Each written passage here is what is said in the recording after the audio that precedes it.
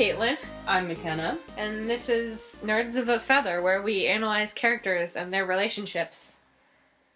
Today, we're going to be talking about Loki, also known as Loki Laufeyson, who you may remember from the Marvel Cinematic Universe, or, Norse mythology, if you're that kind of person, which I am. You're a nerd. You're a nerd, which is probably why you're listening to this in the first place. So, I think we are going to be mostly discussing him from the cinematic universe. We're not really going to bring in the comics, because we're not very familiar with them. And also, there's just so much, and I don't want to go through every single, Earth number 4,273. Yeah. That's just too much. We don't have enough time. You don't have enough time. And nobody really wants to hear us talk about that. So we'll do that, and then we'll bring in some stuff from the myths, because I am Norse mythology trash, and I do own the book. The Dolaire's book. The big book of Norse mythology. Okay. So our first topic we have on our handy dandy notebook is... baby daddy. So, let's start out talking about Laufey. He's not really big in the myths. No, because he doesn't... does he exist in the myth? I believe he does exist in the myth, but he's actually a she. I remember looking at it. Laufey's his mother. In the MCU, he is his father, and a frost giant, which in the mythology, of course, would be a Jotun. Mm-hmm. So mythologically, Loki is not the child of Odin or the adopted child of Odin. He's Odin's blood brother because he is the best Jotun. He is not ugly like the other ones. He's the prettiest Jotun. He's the prettiest Jotun of them all, and Miss Worldwide Jotun. Miss Congeniality over here, Loki. The best shapeshifter. Best shapeshifter, and Odin thought it was cool that sometimes he even becomes a woman. Which he does in the comics. We do know that for sure. But in the MCU, as we all know, or maybe we don't all know, if you're listening to this and you don't know... Maybe you should leave because spoiler alert. Huge spoiler alert. He's Odin's adopted son, who he stole from the Jotuns. AKA the Frost Giants. Indeed. Well, we assume he stole. It makes it more interesting. So, under this first point, baby daddy, we have 3 theories as to how Loki gets to be in Asgard. And I think we need to talk about them because I think we have different favorite ones. The first theory is that he was just like a runt. He was the smallest child. Way too small for a frost giant. The littlest Jotun. And they left him to die. How do you feel about that, McKenna? I think that's perfectly reasonable because the frost giants don't seem like a very empathetic or coddling race. True. They're more like Spartans, we don't like it, we're going to leave it to die. True. And then you have the theory that Odin stole Loki as a bargaining chip. Because we hear Odin tell Loki that he found Loki in a temple, abandoned after a battle.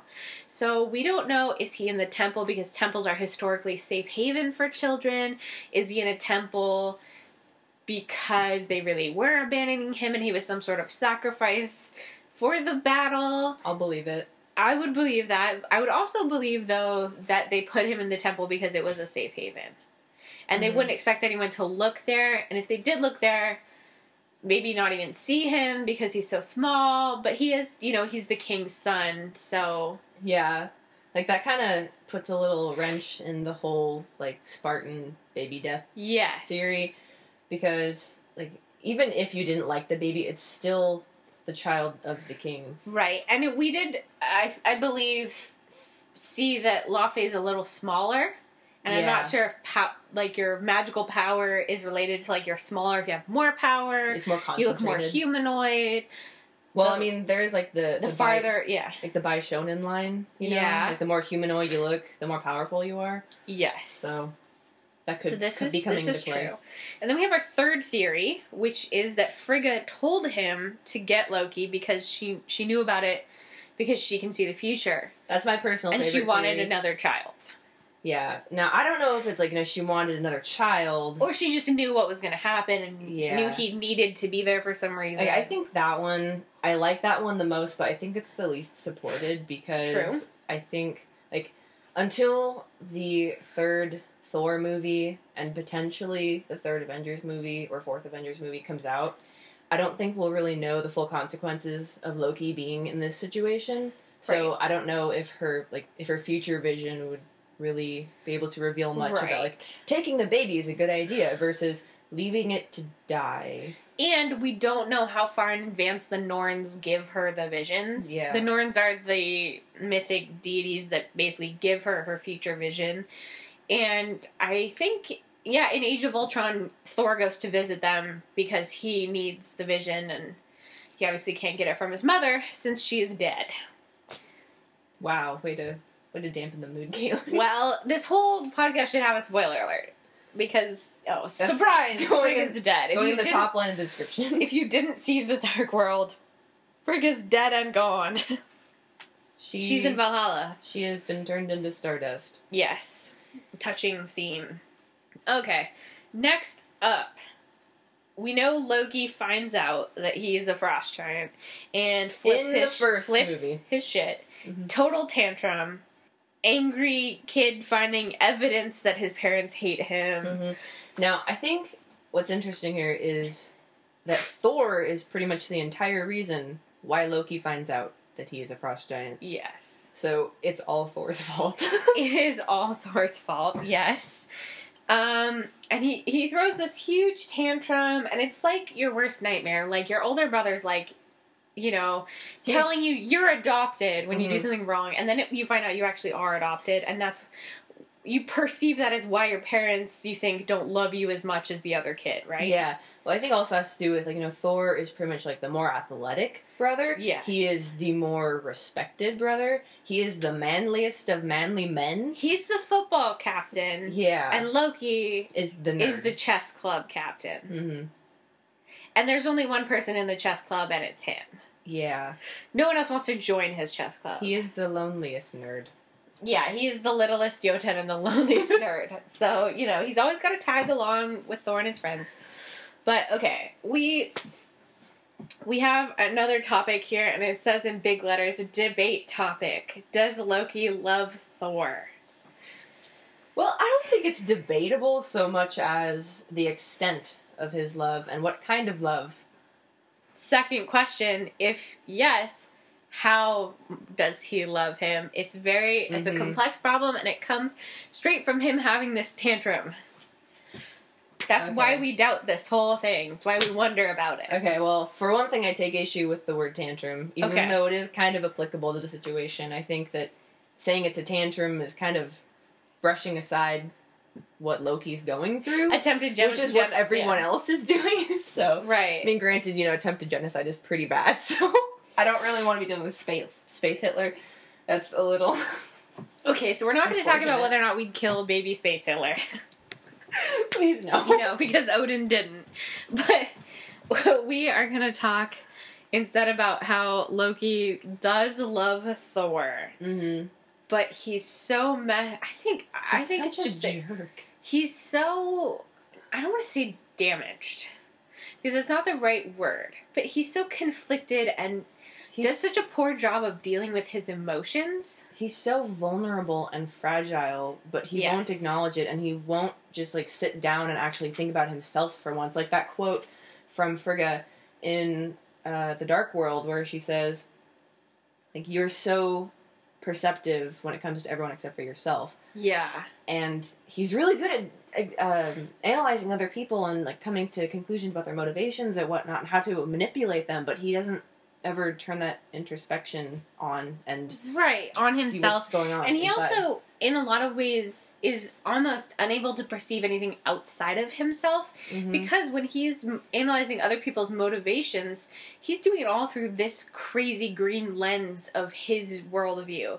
And he thinks he's absolutely right about the way that Thor feels about him, the way that Frigga feels about him, and Odin. He thinks he knows how they feel about him. Yeah, which I think also probably plays into, him being a frost giant. It's not just a cosmetic thing. He's different on a basic level. And I think that he does have compassion and empathy, but it's mostly for, to serve his own purposes. Whereas, he doesn't filter in the idea that other people use compassion and empathy, and that affects their decisions. But he doesn't acknowledge that. Aside from... Okay, this is, it becomes a nature versus nurture thing. Oh, disclaimer, neither of us are certified psychologists. I took Psych 101, and and I've been in therapy for multiple years, so now I'm just using it all. This is armchair psychology at its finest. So, kitchen table chair psychology, currently. But I think it becomes this whole issue where you look at it, and you think about the fact that culturally, Asgard and Jotunheim are so different, right? They're so different. But what Loki doesn't have an objective view of either culture. He does not understand fully Asgardian culture because the traits that they prize are not the traits he possesses. Mm-hmm. And he also doesn't understand Jotunheim's culture because A, he didn't grow up there, and B, everything that Asgard tells him about them is that they're the enemy, they're so different from us, they're terrible, we're better than them. They value these things, but we are the opposite of that, and their culture is all about lying and shape-shifting and being these terrible frost giants that come and eat your children when you sleep. They're the boogeyman, essentially. Mm-hmm. So when he discovers he's one of them, and he wants to fully reject his adoptive culture because he feels so betrayed by it, he takes on what he thinks is Jotunheim's culture. Mm-hmm. But is that really the way he would have been if he'd known from the beginning he was a frost giant? Or if there wasn't so much, parallel racism, essentially? Yeah. Well, I think, because in the first movie, before he finds out about his actual heritage, he seems like kind of a jerk, but he's a caring jerk. He's going along with the ride because he wants to make sure that, that Thor and is it the Warriors 3? Thor, Sif, and the Warriors 3. Yes, Thor, Sif, and the Warriors 3. Hogun, Fandral, and Volstagg. Yeah, he just wants to make sure that they don't get themselves killed, and he goes along with it because he actually cares about them, and that's definitely not a natural frost giant reaction, I don't think. Right. So, I think that in this case, nurture had a lot more to do with who he turned out as a person than nature. Yes. But he still has always had that tendency towards lying and shapeshifting and using magic and just being a general worm about things.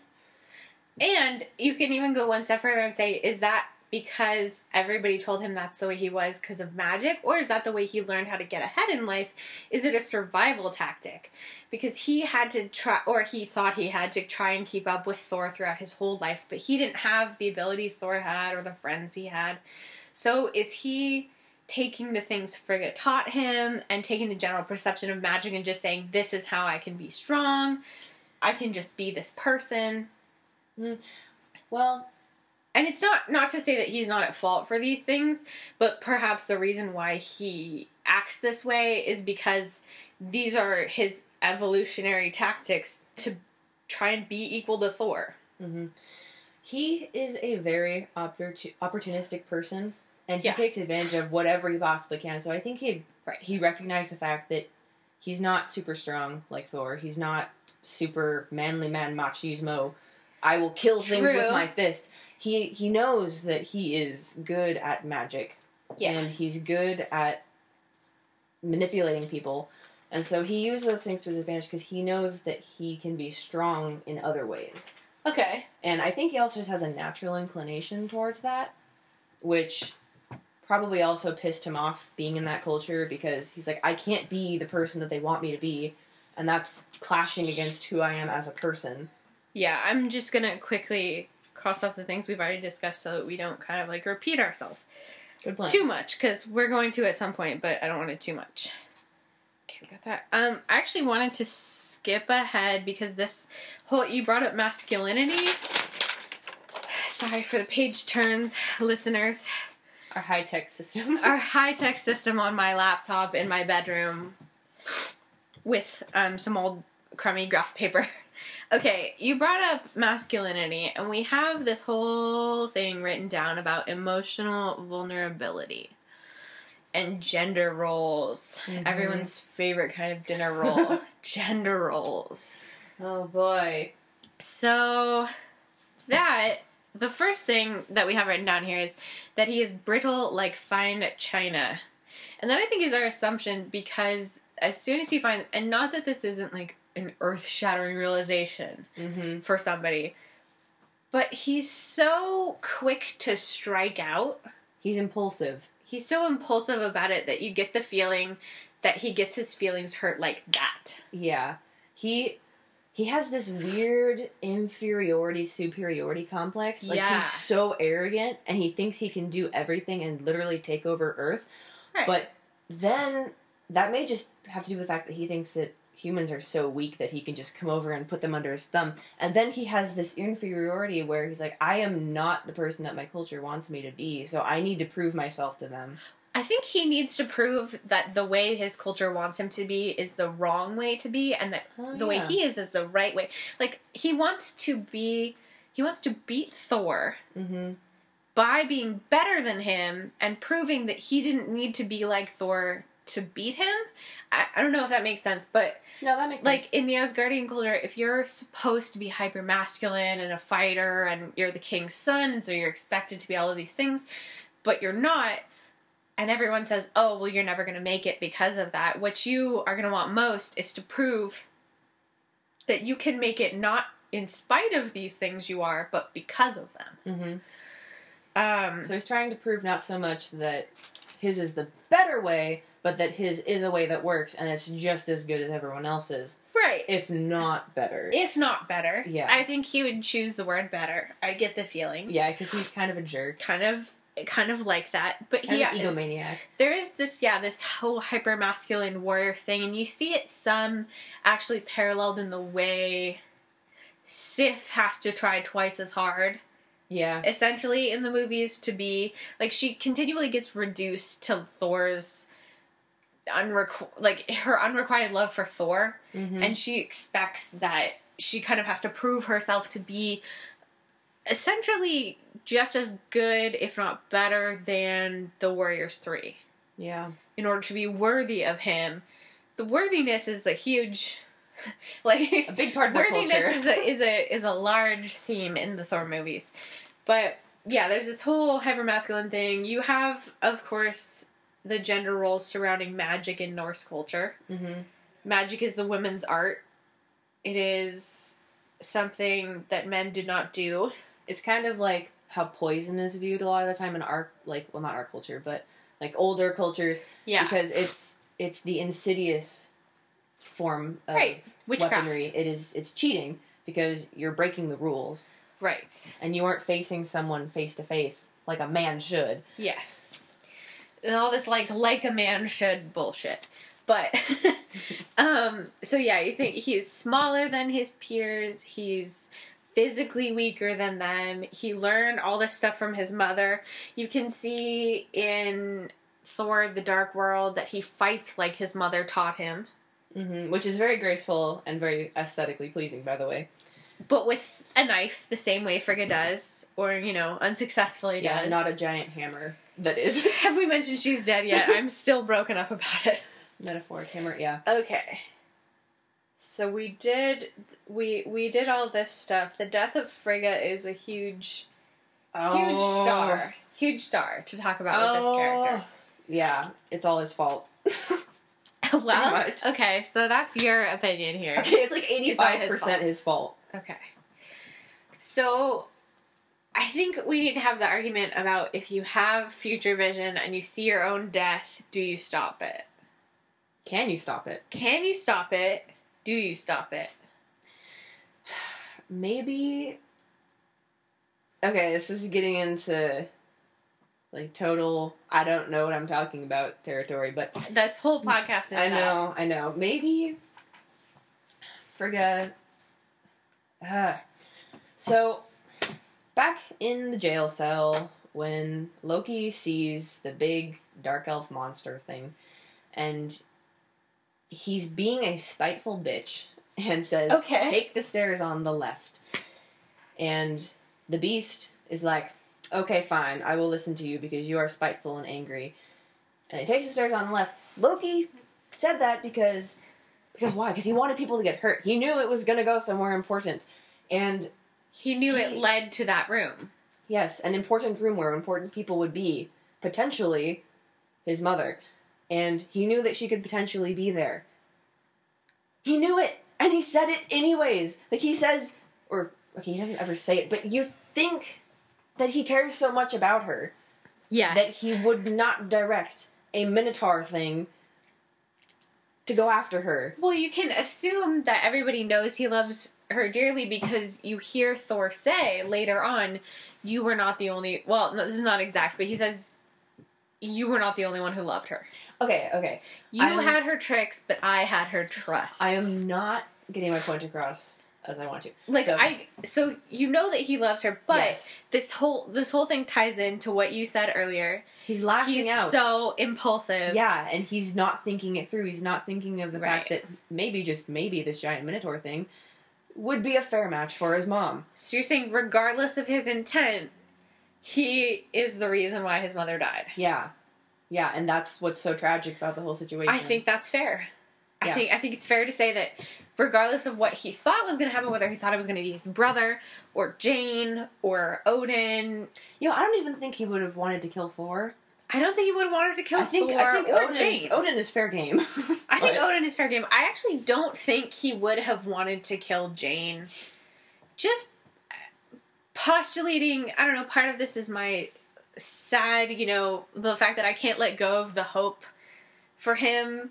Just because I see him as just, I don't know. It's hard to let go of that hope. He's so complex. I want him to be redeemed because there are these little flickers of good and... but at the same time, a redemption arc for him... pissing me off. A redemption arc for him... I would never want to see before I saw an excellent redemption arc for Natasha. Mm-hmm. So I've got to say, shelve that for now. Yeah, Loki can continue being a jerk. Right. But, when he says in the flying boat thing on the way, they're in Svartalfheim, they've escaped Asgard, they've got Jane, they're going to get the ether out of her. And he says, you have to say goodbye to her, you're going to have to do it sooner or later, is essentially what he says. She's mortal, you're not. She's gonna die, leave you behind, and you're gonna be sad and broken up about it. It's not so much being immortal or not, because, even the Asgardians die eventually. Right. It's more like, she is but the life of a hamster. Right. you want to live with this thing. Will not age comparatively to her as she goes through her entire lifespan, unless... mythology-based, we get to pull some Eden's apples thing in, That would be cool. That would be pretty cool. I do like Jane. Thor and Jane are probably one of my favorite couples of all time. Mm-hmm. But it's just I just don't believe he would actually want to hurt Jane. Especially if he had any idea why they were there for her. Mm-hmm. But regardless of his intent, he still said it. He still basically led them directly to his mother. His mother still died. Mm-hmm. And then he had what is... You can call this one a tantrum because he just smashed everything in his room. And, even led to, injuring himself. Injured himself, just recklessly throwing things around because he was filled with grief. Yeah, so, I have a question. When Loki is down in the dungeons, does he know that this thing is a Dark Elf? Does he know that the Dark Elves are invading? Because he's in jail. I don't think he's hearing anything. I'm not sure that he necessarily knows who they are or why they're there. But he clearly knows they're not on Asgard's side. They're clearly enemies.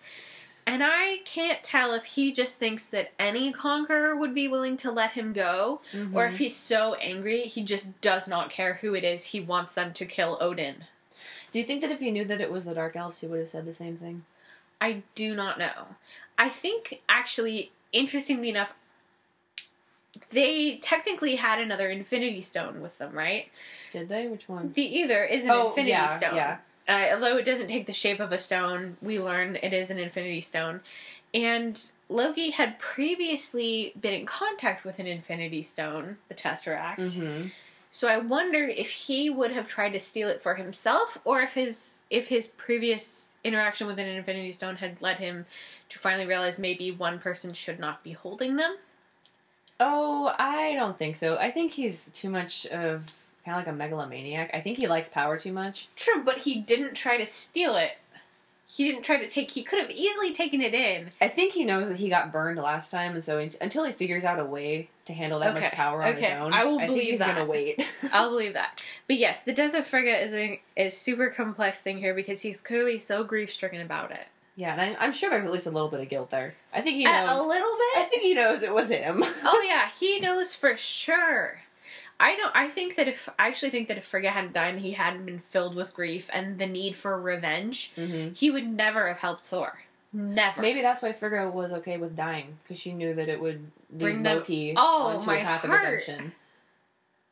Not even just a path of redemption, but the fact that she could have essentially let herself die. Mm-hmm. Because it would bring her sons back together. Yeah, and to work together. And then bring even Loki, if it was one last time. Yeah, and then eventually bring Loki maybe back into the path of light. Right. And also saving Jane in the process. I think Frigga's sacrifice, I mean, can we call it a sacrifice? Yes. I think if you have future vision and you know you're going to die, but you go through with it anyway for the That's like the definition of a sacrifice. Right, sure. Sure, yeah, you know what, yes. I'm thinking of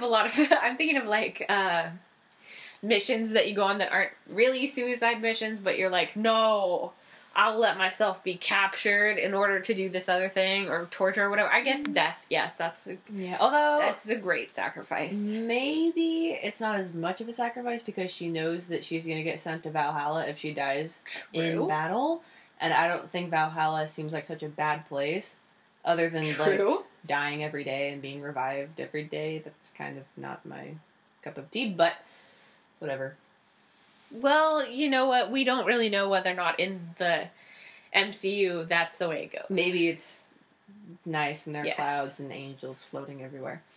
So yeah, Frigga makes her huge sacrifice, and it becomes this big part of Loki's potential redemption arc. I'm not going to say he's going to get redeemed because I don't write the movies. Well, and I'm not sure that I want him to be redeemed. I know. In a way, I really don't want him to be redeemed. I just don't want him to be a villain. Yeah. Because I really like characters where you don't know what they're going to do and you don't know what side they're on, because that makes them so much more interesting. I love some anti-hero ambiguous morality. Yeah. And Loki is the definition of that. Yes. So that would be good. Alright, so we have... But he could tone back on the genocide. I would appreciate that. He could really do with some toning back on the genocide. Death of Frigga. Okay. Okay, we have some options here where we could go with this. We could go to why he fakes his own death at the end of The Dark World, because we were just talking about The Dark World. Or we could go straight into talking about his relationships with his family members and friends. I think that would be a little more smooth after talking about Frigga, yeah. Yeah, okay, well, we have in a big puffy cloud daddy issues. Along with a quote from him from the first movie. When he tells Thor that he is doing everything he's doing to prove to Father that I am a worthy son, is what he says. Mm-hmm. So he wants to prove to Odin that he is a worthy son, and not even worthy of the throne necessarily, but worthy of his love. Yeah. And he does a shit job of it, honestly. I don't know why he thought that trying to enslave an entire planet was a good idea, but... Well, okay, so this is pre-trying to enslave an entire planet. This is... Oh, that too. During attempted genocide. So he had, like, 2 periods of, like, attempted genocide and then, like, attempted half-genocide. Yes, and if you look at the culture he's from, this doesn't seem that crazy. Because we learn in the Dark World that a bedtime story they're told is about their ancestor killing all of the Dark Elves. Which was false, by the way. Which was false. We learned that was false. But this is the story they're constantly told, is that this person, who they're supposed to revere, their grandfather Bor, killed all the Dark Elves. And, like, that's just okay. That's okay with them. That's cool. Which, I mean, granted, the Dark Elves are pretty terrible. Yes. But killing them all. Not just letting them... locking them in Svartalfheim. Well... Or being like, you must pay war reparations. I don't think the Dark Elves are really the kind who would pay war reparations, judging by the Dark World. They seem like the kind of people who will try to kill you until there are none of them left. To be fair... I may be putting a little bit too much of my hippie socialism onto... the warrior culture of Asgard. I'm pretty sure that the Dark Elves are the kind who will fight until the last man. But this proves my point, right? This is the culture that he grew up in. Yes. So, while it is terrible and inexcusable to try and murder an entire race of people or enslave them, you can understand from a certain aspect why he went for that immediately. Yeah, why he thought that was a good idea. Right. Why he didn't just say, it's time for a mediated peace talk with the Jotuns. Well, I don't think the Jotuns would have really been up for a mediated peace talk. Exactly, because the world they live in is not the world we live in. And, yeah, so... I mean, granted, lots of people in this world aren't really up for a mediated peace talk either. True, but this warrior culture it's not our own. But that is why his attempt to prove to Odin that he is a worthy son is to murder all of his enemies and... Who also happen to be his own species. Right, and fix everything, and that's where the wrench in the plan comes. Yeah, that's also... Now, did he decide to kill all of the frost giants after he found out he was a frost giant? Or before? I believe he already knew he was a frost giant because he doesn't try to consort with them, and Odin doesn't fall into the Odin sleep until after he's already found out. Odin actually falls into the Odin sleep almost while Loki is finding out. He touches the casket of Winters, or the Winter casket. Okay, yeah, he touches the casket of, like, Eternal Winter, and his skin changes color. Oh shit, I'm not an Aesir. I'm something else. I must be a Jotun. And Odin is like, oh no, now I have to tell him the truth. This is a problem. This is a problem because I don't like to tell people the truth. Because I'm a jerk. Right. So he tells him somewhat of it, and Loki yells at him, and then he falls into the Odin sleep from the stress of it all. It's like narcolepsy. Stress-based narcolepsy. Intense emotion causes him to fall into the Odin sleep. Okay. I guess I'll take that. It's a pretty big weakness. It's a pretty big weakness. He's an old man and a fool. as Thor the says, best it's king. True. It's true. Now, I think a very, very, like, maybe the main reason, like, the very biggest reason why he decided to go kill all of the frost giants is because he figured out, wow, I'm this thing that I hate. I hate myself. Now I need to kill everything that is reminiscent of myself. Yeah. That definitely goes along with it. It just creates this whole issue with Odin. Like, an extra issue with Odin. You taught me to hate myself, essentially. Yeah. You knew who I was, and you still told me stories about how terrible my race is. Yeah, I don't know, like, maybe Odin thought that he had managed to, I don't know, rehabilitate Loki to a point. Yeah, in a weird colonial sort of, like, way. Perhaps, I've tamed the native. Right. Perhaps he was... I mean, I can just imagine him being one of those old white people who's like, yes, the noble savage of, like, the Native Americans. You know, like, I can imagine him being that old white person. I can kind of see him like that. Yeah. Kind of. And him being like, oh, I can't believe we managed to redeem this young boy. You know? And then young boy turns around and tries to kill everyone. Right. Okay, so he didn't do a very good job. No. And yeah, I have written down here, football dad. Because dad. Odin is like the football dad. Oh, yeah. Whose kid is on the chess team. Bringing it back to our high school alternate universe here. He's like the sports booster football coach. Thor is the quarterback of varsity. And Loki is over here like Bobby Fischer. Okay? That's it. That's how he's seeing this world. And as much as Odin would like to think he is a good father, at least in the first movie, I think he thinks he's a good dad.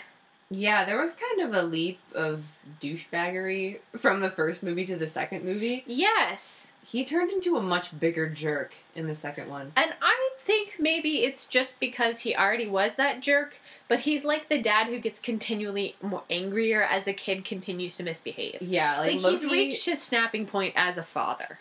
Yeah, I think after trying to kill all of the frost giants, that's kind of a red flag where maybe I'm a terrible parent, but I'm going to take out my anger on my child. Right, and maybe I'm a terrible parent, but what he probably does actually see as a tantrum from Loki doesn't seem to be subsiding. It's more like an existential crisis. It's not really a tantrum. Crisis. So yeah, his relationship with Odin is super complicated, and I think daddy issues really does cover it. Yeah. Tons of daddy issues with this character. I don't think it covers all of it. I think it covers a very large portion. He's got mommy issues. He's got daddy issues. He's got species brother issues, species issues, magic issues, pissed off and all-powerful god issues. Yeah. The I want a throne issue. The I want a throne issue. Well, okay, so I want a throne issue. That is a good segue into talking about his relationship with Thor. The heir to the throne. Prince. The Crown Prince. Thor and him are such an interesting relationship. Love-hate. So much love-hate. So much love-hate. So much love-hate. I think the quote I looked up was, I never wanted the throne. I just wanted to be your equal.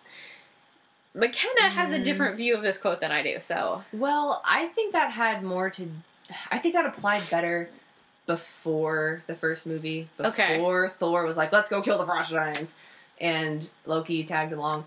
I think that beforehand that might have been true.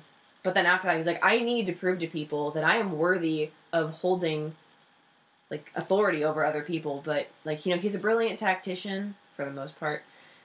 But he's a terrible leader. He does not work in teams. He does not deal with other people very well. So he's not worthy of having a throne.